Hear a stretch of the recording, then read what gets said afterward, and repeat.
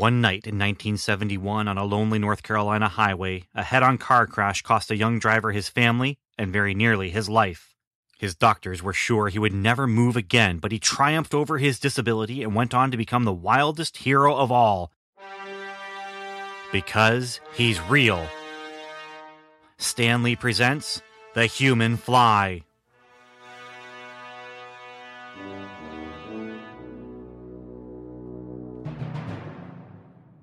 The Comic Book Time Machine presents Marvel's Cosmic Comics, exploring Marvel's licensed sci-fi and fantasy during the Star Wars period.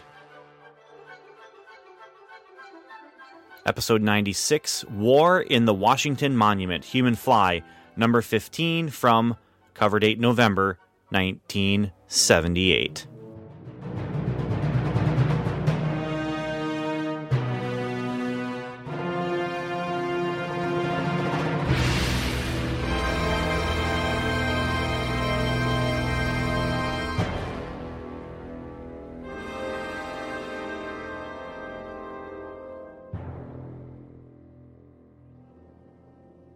Hello, welcome back to another episode of the Comic Book Time Machine presents Marvel's Cosmic Comics, and this episode is a Human Fly episode. And why is it a Human Fly episode? Why are we talking about the Human Fly? Because we're talking about Marvel's licensed comic books. That's why, and they license the right to use the likeness of real-life stuntman Human Fly. So here we are at episode 15, and welcome to round 2 of episode 15. This is actually my second attempt at recording this. I can't find the first attempt. It was lost somewhere, perhaps in a weird naming convention that doesn't fit what I've been doing. I don't know exactly why it's gone, but it's gone. And, you know, part of it, maybe I can't find it because it was so long since I've done a Comic Book Time Machine episode for Marvel's Cosmic Comics. But just for you who are listening, whenever there's a gap in Comic Book Time Machine podcasting for my episodes, not for the other guys, because they're doing things on their own time, they have other reasons. But for me, whenever there's a gap, it's usually because I have a writing job that takes up my time, which in this was the case. I didn't have the extra time to do some Comic Book Time Machine stuff. And Comic Book Time Machine is a podcast that is done primarily just for fun, with really no other agenda other than have fun. Read comics, have fun with comics. Welcome to Level 7. That's the podcast about the Marvel Cinematic Universe that has an agenda, which is to cover every episode of Marvel's Agents of S.H.I.E.L.D., but it also has a timeline that goes along with that. If there's a movie that comes out, we're going to be doing an episode pretty soon after that movie. If there's an episode of the TV show that has happened, well, we're going to be doing an episode about that episode within a couple days. We're pretty much locked into a weekly schedule with that.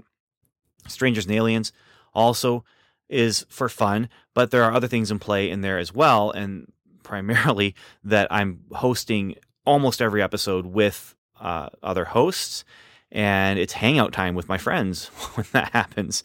And there's a serious side to it as well, with the spiritual side, and I hope it's going to be an encouragement to people. And both of those podcasts, Welcome to Level 7 and Strangers and Aliens, have other people involved that I'm working with. And so we have different kinds of obligations to each other than I do here with Comic Book Time Machine, especially with the Marvel Cosmic Comics. Here, my obligations are to have fun reading comics and hopefully give you, the listener, something interesting to listen to.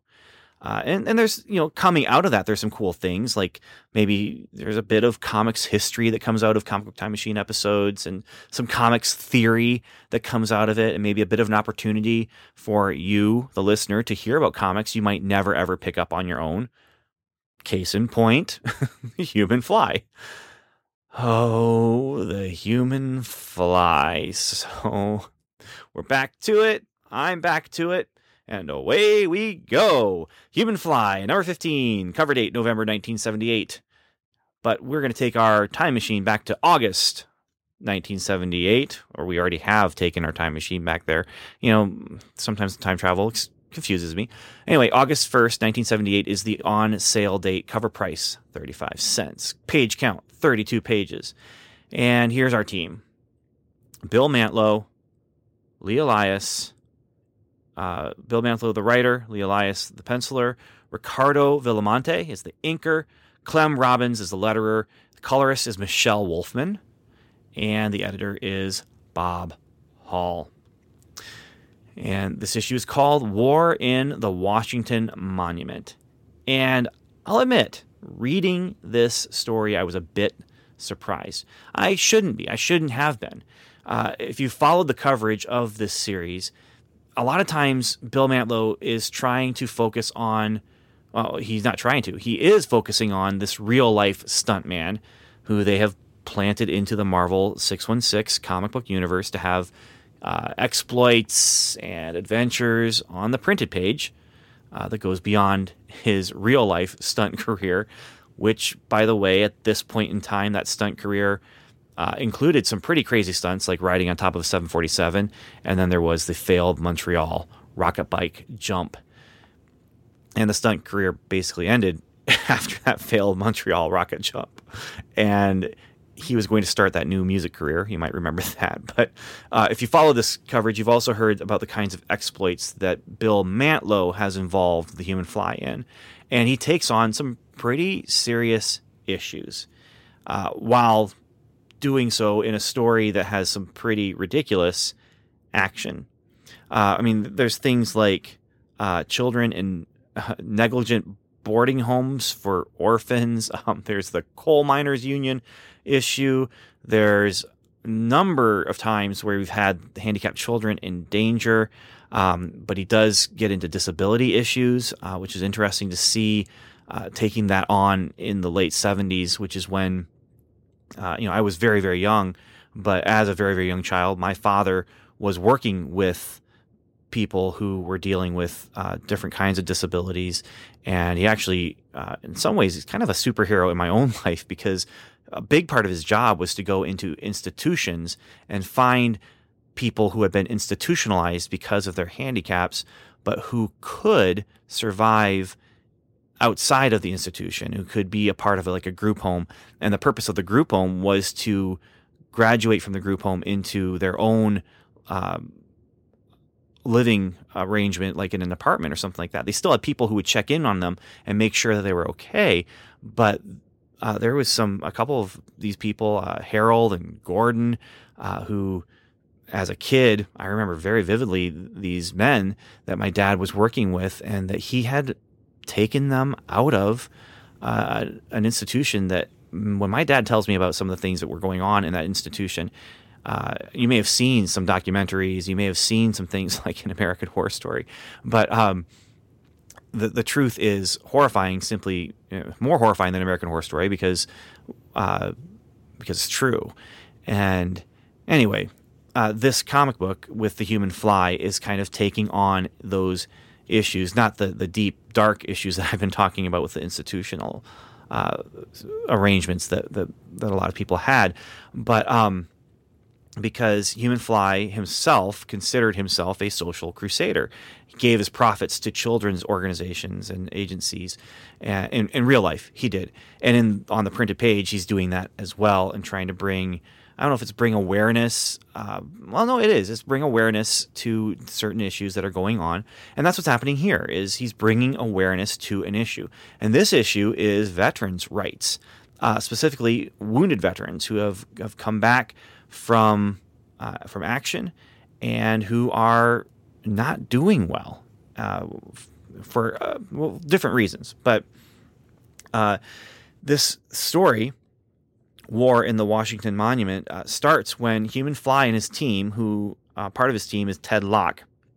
He's a Vietnam War vet who lost both of his hands, but now with two prosthetic metal hands, is Human Fly's stunt engineer, stunt designer. And they were going to visit a friend at the Veterans Hospital. But we open with a splash page where they're fighting the security guys.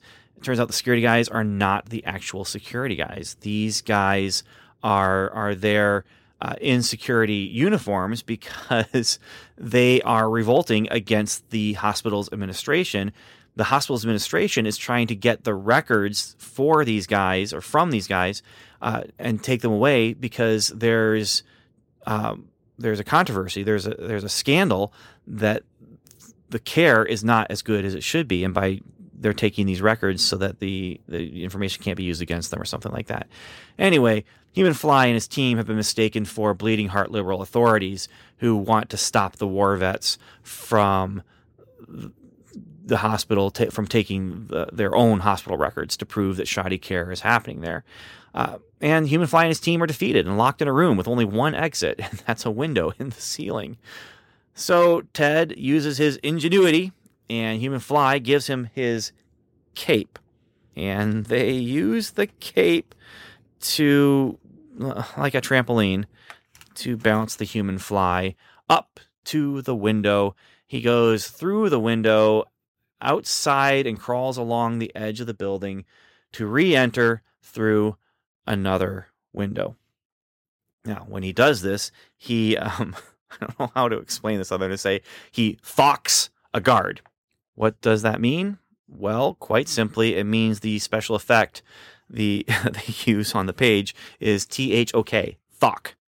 So after thocking the guard, he lets his team out. And they find out that the hospital administrators have actually, yes, taken all the hospital records, which means that the people who are in the hospital do not have access to those records. They're gone. So they make a phone call, let people know this is what's going on. The administrators are dirty, no good nicks, and also the security guards are trouble. And then we get the setup for the real problem. You see, the person they were going to visit is a guy named Slick, and that's Ted's friend. And he is at the Washington Monument. I'm going to go ahead and read the radio announcement that this is happening because, honestly, it's all the exposition we need. This is a WTOP news flash. Police have now reconstructed the events that led earlier this morning to the takeover by two armed Vietnam veterans of the Washington Monument. They forced tourists and guards out at gunpoint. The vets threatened to destroy the monument if their demands are not met. Police are attempting to reason with them.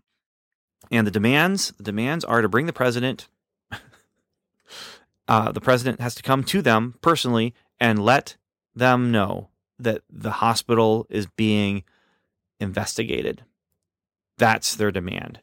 Unfortunately, the president can't do that.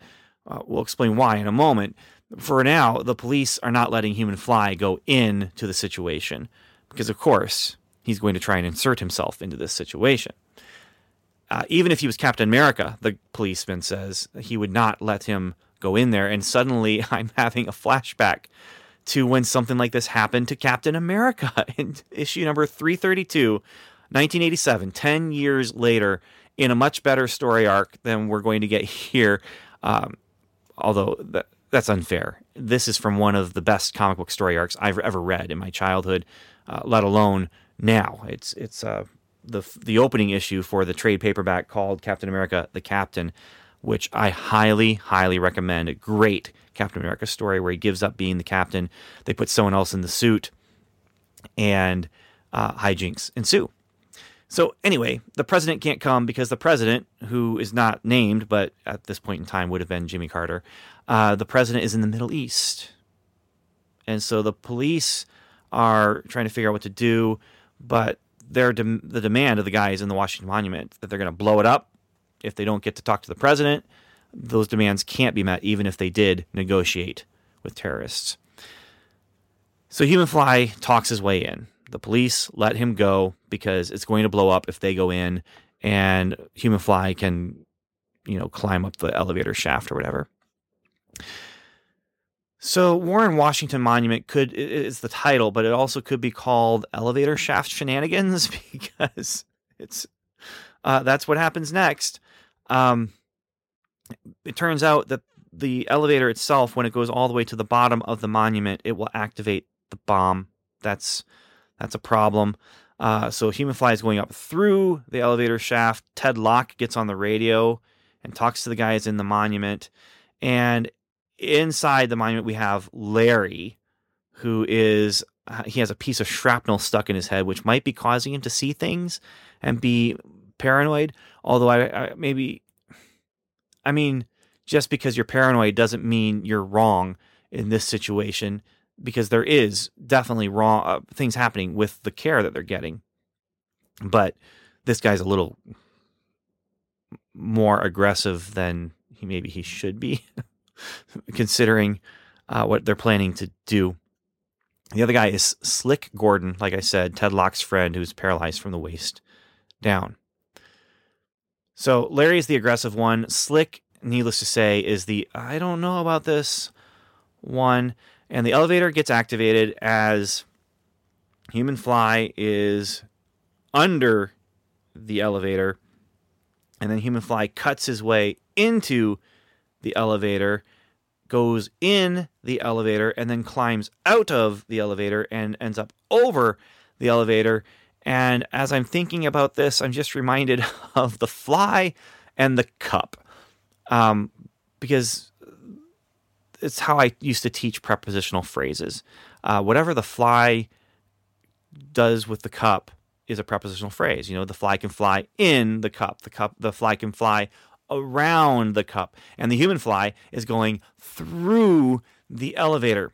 On top of the elevator, they start shooting. Well, I shouldn't say they. Larry starts shooting down at it and at him and misses. And this is where it's our contractually obligated ridiculous moment in a Human Fly story. This is ridiculous. This is A-Team ridiculous.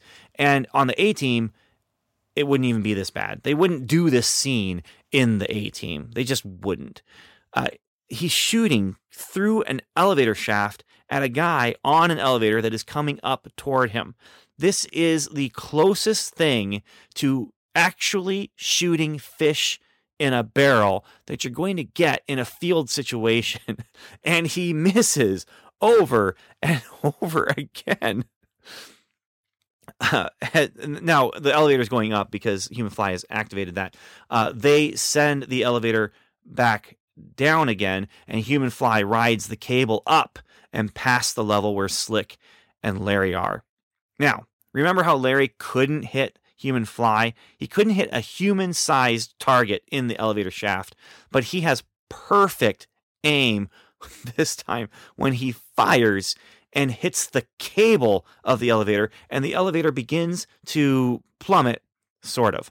But Human Fly, I don't know if it's part of the plan, but he's definitely glad that this happened because it activated the hydraulic brakes. So the elevator is not going to get to the bottom and activate the bomb. But now we have a situation. We're in a small room with Larry and Slick, and Human Fly enters the small room, and Larry puts his gun to Slick's head and then confiscates Human Fly's weapon, pimp cane.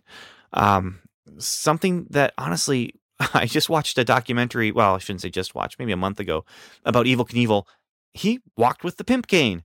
And I'm wondering, is this a stuntman thing? Because Human Fly himself, in real life pictures, has this cane. I thought that this was something they might have been adding into the story, you know, for the design, the character design. But no, this is something that he actually carried. And there's proof. There's proof of this within this issue. But we'll talk about that in a little bit.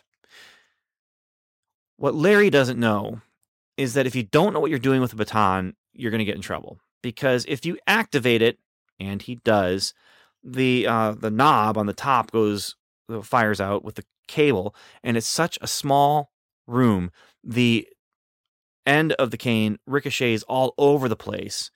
And in an enclosed space like that they are in, the cable will wrap around whoever is standing with it, because Human Fly knocks Slick out of the way, but this thing flies all around the room and tangles Larry up in it. And Larry is, well, he's done. It's all done. Then we get a one panel, not a one page, a one panel wrap up to all of this. And we see Slick coming to his new home with a very pretty nurse pushing his wheelchair and Human Fly welcoming to his new home. And Slick says, yep, I'm going to work now, though. He's got a new job also. He's going to work with the Congressional Committee on Veterans Rights. And Human Fly says, start by helping your friend Larry. He needs you now. And so there's our happy ending. It covers all the bases we need to get covered. Slick is going to be an agent of change, and not because of a bomb, but because he's actually getting involved in the political process. And help your friend Larry. So that's taken care of as well. Next, Niagara Nightmare. So let's be honest. There is some stupid stuff going on here.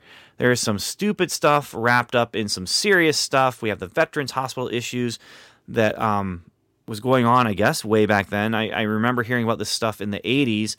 And then, of course, recently today with Veterans Affairs scandal going on. Just a couple years ago, these serious problems came to light. And that is still not over. And honestly, it's still not right.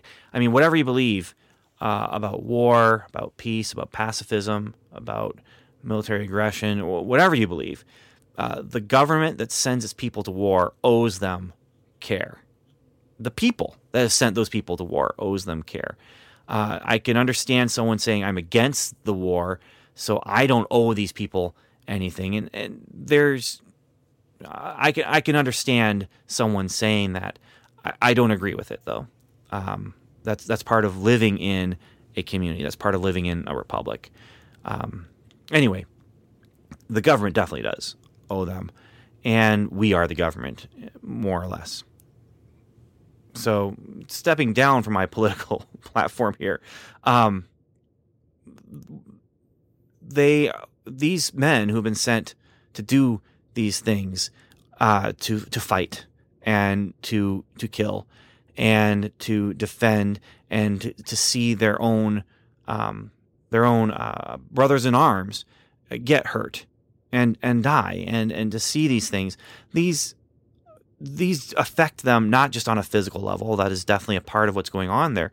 There's social issues that get involved, and there's emotional issues for them, and there's mental issues going on there, and it's not simple.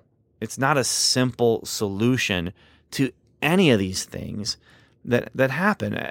That these reactions to the activities of their duties, and there are long-reaching consequences to physical wounds and to emotional wounds. And I don't know everything about what I'm talking about, these issues. These are things that I'm picking up and observing and that kind of thing. Just, it is a big problem. And this comic gets into it a little bit. I mean, clearly they're talking about Vietnam vets. I mean, this is coming on the tail end of the Vietnam War, or the Vietnam police action, or whatever you want to call it. But these guys are veterans of that war, and this is definitely something that would have been very, very visible. And Larry and Slick have a case that makes sense. They're not getting the care that they need to be able to function, which isn't fair and isn't right. And they are desperate to take it up the chain of command. And who's at the top of that chain of command? The commander-in-chief. Now, in this story, I wish that Larry didn't have shrapnel in his head, because that kind of takes the edge off of things. It gives him a outer reason to have these inner problems instead of dealing with like the actual inner reason to have these problems. But maybe the edge needed to be blunted a little bit. I mean, this is a comic book. This is meant for younger readers. It's dopey and it's not that great, but I love that it does get into more of these social issues that, Human Fly, the comic, it tries to get in there. There are a couple problems, though. Like, for instance, it is like a 1-hour primetime action TV series of the time, and then it has to wrap everything up with a nice little bow by the final panel.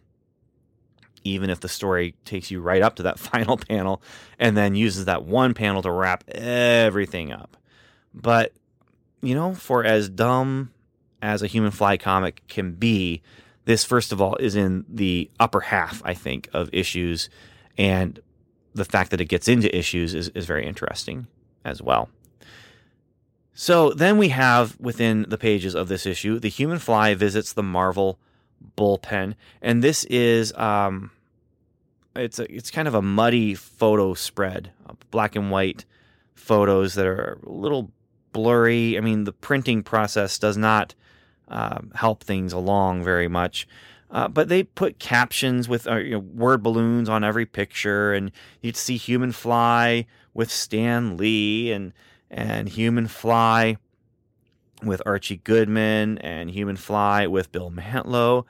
And then they announced the Human Fly stunt contest, where they ask people to send their stunt in and how it can work, and that it will make it into the comic, and it will be drawn by a Marvel artist, and the person who does this will receive credit for that, and then some original art, which original art signed by Human Fly. That's kind of cool. It's kind of cool, but I don't know. Look, at this point, nothing is going to change my mind about Human Fly. At this point, I don't know how many issues are left in the series. But there is nothing about this series that would make me try to recommend it as a whole, I guess, to anyone. I would recommend issue number 1. It's a curiosity. Pick it up if you ever see it. It's a curiosity. I might, before the series is done, there might be an issue or two at the end here of the run that honestly are good. And maybe I'll recommend those. I don't know. I haven't used my time machine yet to, check into how many issues we have left. But I know this series is not long for this world at this point. But I appreciate what they're trying to do with this. I appreciate that they were trying to enlighten readers about issues like this. And I appreciate they were trying to make statements to get people thinking about these things. It just would work so much better if things just weren't so goofy. So that's the coverage of the Human Fly issue number 15. Next segment of the Comic Book Time Machine's Marvel's Cosmic Comics will be John Carter, Warlord of Mars, issue number 18. So for now, I want to say what I always say, and I mean it. Thank you for listening. Thank you for spending your time with me to talk about comics. Sometimes good, sometimes bad. And Godspeed.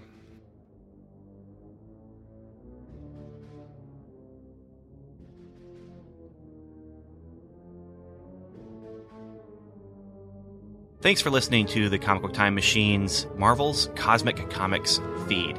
You can find more discussion of many, many more comics like Superman and Spider-Man, What Ifs and Elseworlds, The $6 Million Man and Batman, comics 7 days old and 7 decades old, on our main feed, which you can find on iTunes or at comicbooktimemachine.com. We'd also love it if you join us on Facebook at facebook.com or on Twitter, where we are at Comic Time.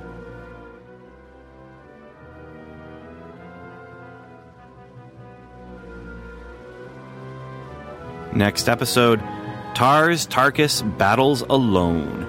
John Carter, Warlord of Mars, issue number 18.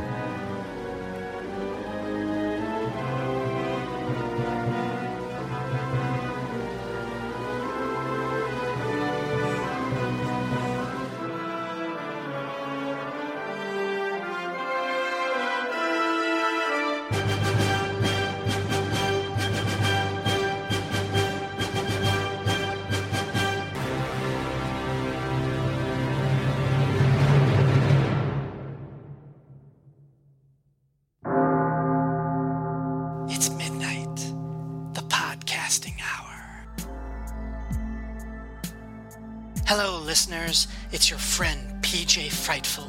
That's PJ as in podcast jockey. And I'm dropping dreadful new episodes every 2 weeks.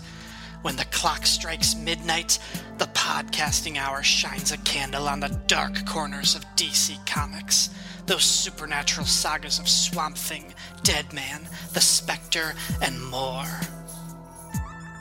The Podcasting Hour. It's a rotating anthology series boasting the terrifying talents of Ryan Daly, Rob Kelly, Paul Hicks, Ben Avery, Doug Zawisza, and other unfortunate souls. Prepare for the unexpected, open a doorway to nightmare, and enter the houses of mystery and secrets. The moon is full, and the dark spirits are rising. For it's midnight, the Podcasting Hour. Coming this Halloween, part of the Fire and Water Podcast Network. Beware.